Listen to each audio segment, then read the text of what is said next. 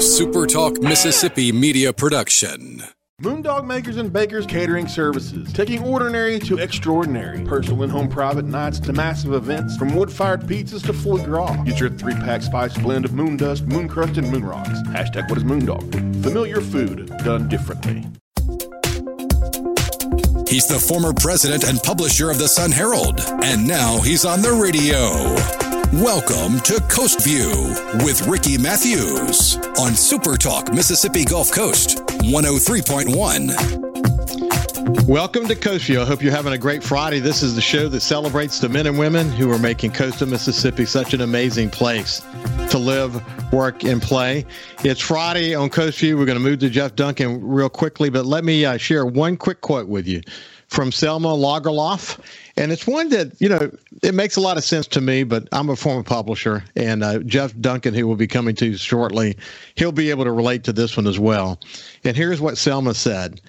So as long as there are interesting books to read, it seems to me that neither I nor anyone else, for that matter, need be unhappy. That's for sure. There's so much out there. And if you don't read very much and maybe you have some troubling times in your life, find something that's uplifting, and it will change your dreams. It will certainly change your outlook. But no one need be unhappy as long as there are books out there to read. Let's move over to my friend Jeff Duncan, who usually he's in his home, and you can see behind him all the books that he reads, and he tells me that's only just a fraction of what it is. He's coming to us from a coffee shop by the Lafitte Greenway today, where he's got a meeting right after this conversation. But how you doing, my friend? I'm doing good, Ricky. It's a beautiful day in New Orleans, and I'm sure over in the Gulf Coast as well. So perfect opportunity to get out and get a little different setting today. Yeah, someone posted something the other day that nothing is more confused than a thermostat in the South in March. And that's certainly true right now.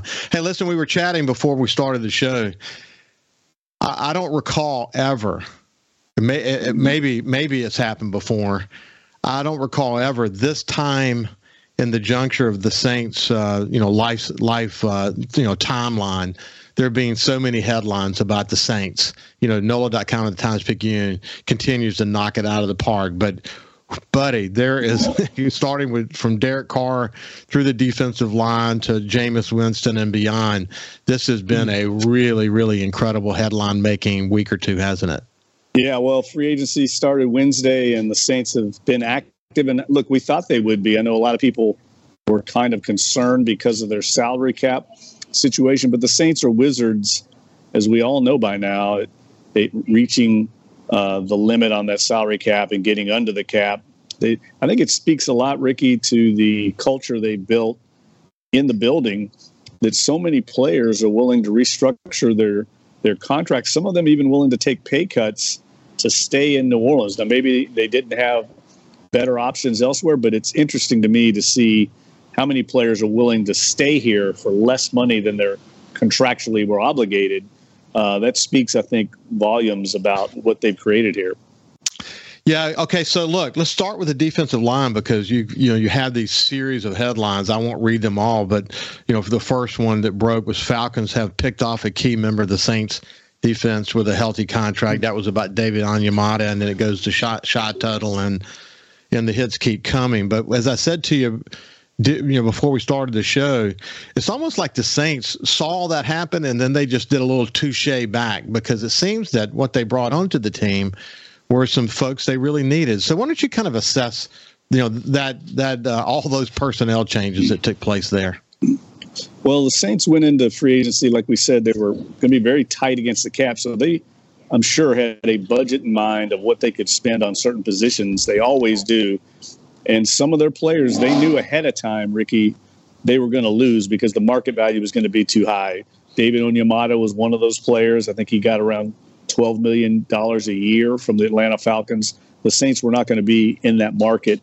Same for linebacker Caden Ellis, who got around, I think, $7 million contract to go to Atlanta. So they knew that those guys likely would be going elsewhere because of the market. The Saints always go in with a number in mind, and I think they went a little a little cheaper at the defensive tackle position, trying to gamble on younger players. They got Nathan Shepard, a young defensive tackle from the New York Jets, massive guy, 6'4", 300-something pounds. And then Kalen Saunders, who came from the Kansas City Chiefs, played in the Super Bowl with the Chiefs just a few weeks ago and played well. Another young, up-and-coming player. And I think their thought on this is we'll pay a little less for these guys and try and develop them with the upside that they have. Now, we'll see if it pans out because David Onyemata is a very good player. But the Saints have a budget in mind, and at that position at least, defensive tackle, they weren't going to spend in the big market to pay big dollars for a defensive tackle. So many other headlines to focus on, but it would seem natural. Maybe the next thing we should talk about, you and I have speculated about Michael Thomas on and off for the last several months. And, it seems that he and Derek Carr really started the team building, the coming together as a partnership in a pretty significant way. And that all played out well for the Saints as well, assuming, of course, that Michael Thomas is going to be healthy. Yeah, look, I don't think that happens unless the Saints get Derek Carr.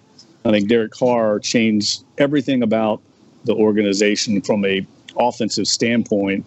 You can attract players like Michael Thomas and other good players when you have a really good quarterback. And I think Michael Thomas, at this point of his career, coming off 3 injury-plagued seasons, he wants to get back on track. And to do that, he's got to have a good quarterback. And so I think when Derek Carr signed here, that opened the door for Michael Thomas. And look, I think he's doing a smart move. His market is not what it was. So he's signing a deal, basically betting on himself. A lot of incentives in there, and if he has a good year on a 1-year deal, he can go back to the market next year and get back on track, with his market value. Because right now it's not that good coming off 3 injury-plagued seasons, but it's huge for the Saints because that's an area that they really lacked last year, Ricky, that ability to make contested catches over the middle. So I read with interest Jameis Winston's Instagram post where he went into great detail about why he made the decision he made. It's a little bit surprising, though, because I thought maybe he had burned a few bridges, but he's trying to heal all that. What's your take on sort of how that's played out? Yeah, I agree with you. I think it was surprising. But, again, I also think it's a little bit of a marriage of convenience. Jameis Winston, I'm sure his representatives looked around to other teams on the market, determined what his market value would be, and then saw the offer that the Saints had, and for him, he could not find another starting opportunity in the league. He was going to be a backup at this point, and the Saints wanted him back for a number of reasons. Not only do they like Jameis Winston, they know he's talented, but also he's a very good teammate in the locker room, well-respected in the locker room, but also, and don't discount this, him coming back saves them a lot of money on the salary cap, and that's something that they really needed. The way they restructured that deal made it much more cap friendly, and that's really big for the Saints right now because of their salary cap situation. In a lot of ways, to me, actually, it maybe makes more sense to have Jameis Winston as a backup instead of Andy Dalton. And the other thing to reading about Jameis, aside from the way he sort of expressed some of his displeasure publicly, which you and I wondered how much that was going to weigh heavily on their decision making. Obviously, it didn't make a big deal because they were really focused on the money side of it. But in reading all that, though, he had, he said that he was healthy, but the reality was those injuries last year were pretty important, weren't they? Oh, yeah, no question about it. I mean, he had a back injury. That's your trunk. You can't throw without being able to use your back. So we'll see how he plays this season if he does get to play. I mean, the one thing about Derek Carr is he's been extremely durable and reliable in his career. He hasn't missed very many games because of injury. But now with Jameis Winston on board, you have a starting caliber backup, a guy that knows the system, is familiar with the personnel. I think it's a very good situation for the Saints. And I have to admit, somewhat surprised that it worked out the way it did. Well, the other that was I hated to see, but again, I don't know that he had a great year last year. I would be interested to hear your point of view. But return specialist Deontay Hardy, as you pointed out, another player who cashed out. What's your thought about losing Deontay Hardy? Well, I think the emergence of Rashid Shaheem made Deontay Hardy expendable. They had another, basically a cheaper version of him. They knew that Deontay Hardy, the end of his 4 years, was going to have a market, and they were not going to be in that market. And when you have a player like Rashid Shaheem, who also can return kicks and punts and also work in a receiver, it basically made Deontay Hardy, a luxury they couldn't afford right now. So Deontay Hardy, I think, got a great deal in Buffalo. I think he's going to do well there. He's certainly, when he's healthy, he's extremely dynamic on returns, as is Shaheed. But he's also had a lot of injuries over there. He's not a very big guy. I think that's also factored into the decision for the Saints. Hey, listen, we talked about Kalen Saunders, who had a really good year last year with the Kansas City Chiefs, again, on the defensive line. But one of the things I forgot to point out was, in addition to him being 324 pounds, you guys posted a video of him actually catching a pass. He's got really good hands.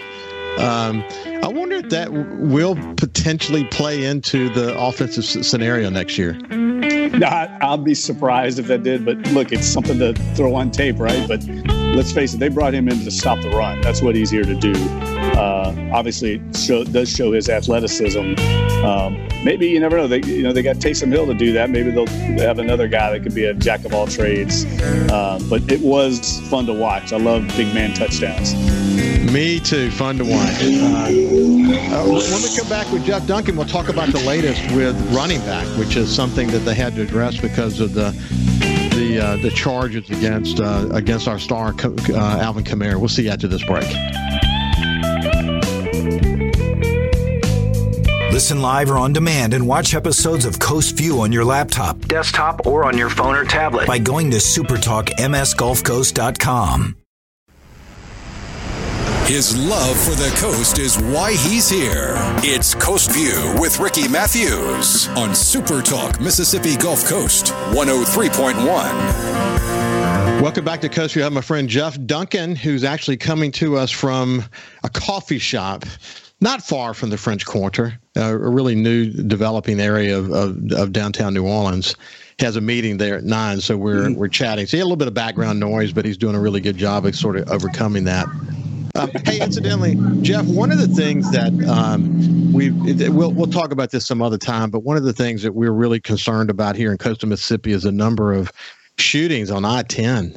And I think that the NOLA.com team has done an incredible job of documenting all that and helping us, really understand it. But I pointed out that the other day on my show that a couple of people were killed in Mexico, and it makes national news. And you're getting people killed in the crossfire on I-10 in New Orleans, and it really doesn't really make national news. But we've got some issues there. But I think the team at NOLA.com, again, has done a great job of covering that. And in fact, I may ask Gordon or someone to join me at some point soon just to kind of dive into that, because it's really on everybody's mind here in coastal Mississippi. Anything to say about that before we move back to the Saints? Well, look, I would say, just last weekend, I think we talked about the New Orleans Book Festival. That they had a great event with incredible talent. A lot of headliners were in town, and I was at a reception there, and a lot of the out-of-town authors that were in town were asking me questions about that. What is it like to live in New Orleans? We see the headlines. So it's a perception problem for the city. It's not just a perception problem. It's a real problem that they have to get under control. It's been that way for as long as I've lived here. But it does show you when you start talking to people that come in, guests out of town, worried about the situation because they've read those headlines. Yeah. One of the things that we did well when I was there, you did it well before I got there, and you're still doing a great job at it today, and that is graphically showing something like the kind of shootings that are taking place on I-10, graphically showing that so people can see it on a map and have a sense of it and say, okay, how often do I drive by that same area? Like Ann and I had to bring our granddaughter today, actually, to Auctioner, and it's on our mind. I mean, we leave here, we're thinking about it because we're going to drive through all those areas that you guys have graphically shown so many times. But if listeners are interested in knowing more about it, I would really encourage you to go read the Times-Picayune and NOLA.com. You can do a search on their website. And they've done extraordinary coverage about it. And hopefully we can come to some resolution about all that. Okay, so anyway, getting back to the Saints. It's just been a flurry of free agent signing. I think one of the most important is around running back for people who, if they might have been asleep at the wheel and not realize the kind of trouble potentially that Alvin Kamara is involved with. Let's remind people what that's about and why they would go get someone like the top, scorer on for touchdowns last year. That's who we just signed. So let's talk a little bit more about that. Well, Alvin Kamara is obviously facing some type of league discipline. His court case is going to be heard this summer. And so the Saints are being proactive about that. It's something they knew that they were going to have to address. And, you have to have two good backs in this league anyway. And I think Mark Ingram, who was the oldest back in the league a year ago, it'll be interesting to see what his market is if he wants to continue playing. But Jamal Williams, the player you were referencing, who the Saints signed, led the league in rushing touchdowns last year. He had 17. He's a really good goal line back, a very good short yardage back. Actually played with Taysom Hill at Brigham Young, so they're familiar with each other. And he's a terrific number 2 running back, a really good signing for the Saints, the kind of guy that can carry the load if Kamara's out for a certain period of time, and also can be a good change of pace back to go with Kamara if he's in the lineup. And I don't think they're done there either, Ricky. I think they'll definitely draft a running back as well, have another guy there as an insurance policy. Interesting times for the Saints, but I'm really pleased with the way this team's kind of putting it all together. And Derek Carr, coming in was a really key point to that. In fact, I noticed on the Saints newsletter, you guys posted a letter to the editor where someone was criticizing the team for still not getting the right quarterback, believe it or not. So Derek Carr's got something to prove. He knows it too, doesn't he? Yeah, he's going to come in with a chip on his shoulder with the way things played out in Las Vegas. And the Saints, I think, were very bold and decisive in going after him. I think it was smart. I don't know how good Derek Carr is going to be. I mean, I have to see him play in person and evaluate him over the course of the season. But he's a proven commodity, a guy that's played and won a lot of games at the NFL level, and he solidifies the position. That's really the most important thing.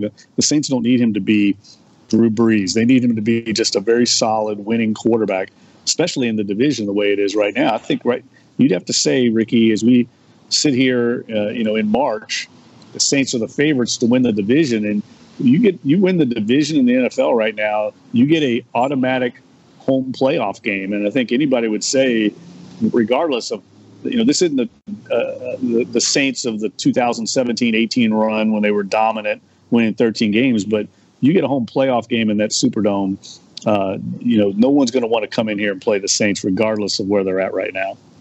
Hey, listen, we're going to come back to Derek Carr because there's a lot to talk about in terms of how he's so quickly assimilated into the culture of New Orleans and how he's played that hand so well. But before we do that, I just want to make sure, anything else notable that you want to bring out before we move over to maybe the longer story around Derek Carr? No, look, I mean, the Saints, I don't think anything that's happened so far has been surprising. I think except for Jameis Winston coming back, that was a bit of a surprise. I think everything else has happened according to plan. I think the Saints understand they still got more work to do. I think they're going to lean heavily, Ricky, on Jeff Ireland and his ability to draft. I mean, they're compiling draft picks. They know that's in this league, that's the cheapest way to go right now. Get cheap talent, if you will, on those rookie contracts. And when you got a guy that evaluates talent as well as he does, it makes a lot of sense to lean on him in the NFL draft. This is going to be a big draft for the Saints going forward. Listen, I don't mind telling you, when you see the social media posts by people like Drew Brees and others of Drew and Derek Carr together on the field, they seem sort of the same size. Their families are almost identical, a daughter and 3 sons and a beautiful wife. And, someone who really enjoyed what you and I talked about last week, the kind of behind the scenes approach that they took with this guy. They didn't bring him in, all this glitz and glamour. So they really kind of handled him carefully, letting him get to know the culture of the city or whatever. But he seems to get that, man. I mean, the Saints were masterful in the way they handled that. But he seems, and his family seems, to be an awesome fit for this city. Yeah, I would agree. And I think the Saints are probably playing the same type of hand that the Rams played a couple years ago when they went out and got Matthew Stafford, guy that had been in somewhat of a dysfunctional organization in Detroit, never really won at a high level. And they got him in there, and he definite upgrade at the quarterback position. They won a Super Bowl. I think the Saints look at the same similar background for Derek Carr with the Raiders, where he had a number of different coaches, a number of different offensive systems, and never really, he's a losing record as a quarterback, never won a playoff game. So that's the mark on his resume, but he also was not in a great culture or a great atmosphere. I think they feel like getting him into New Orleans in the Saints locker room, where they already have a very talented roster, that he can flourish. And again, they're not asking him to carry the team. He just has to be a key part of it.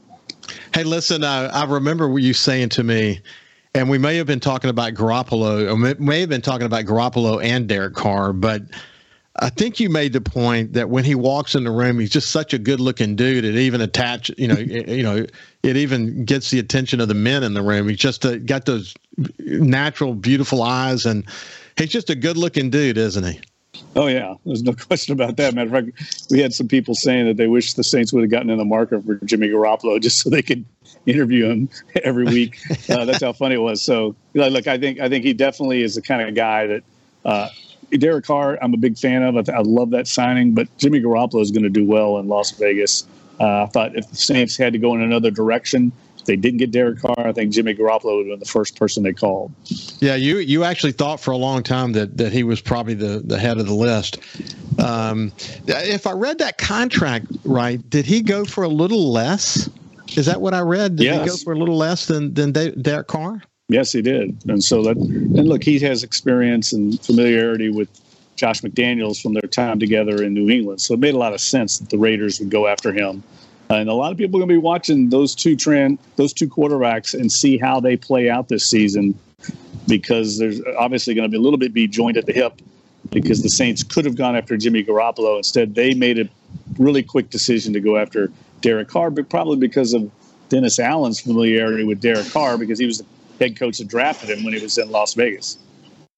We can scoot right past that, but the reality is understanding sort of the cultural fit, understanding the leadership fit, and knowing that component, whether you're running a company or trying to find a good quarterback leader, that's a major dimension in the conversation, that he was able to know what it's going to be. And with Garoppolo, there would have been a little bit of, mystery, so that was a good one for him.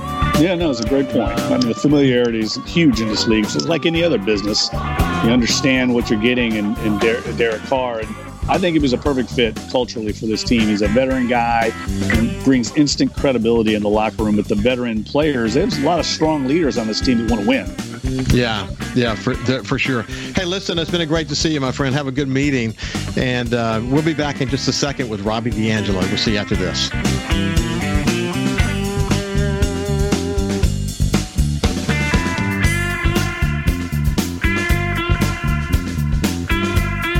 Subscribe for free to the Coast View podcast on iTunes, Google Podcasts, Spotify, or wherever you get your podcasts.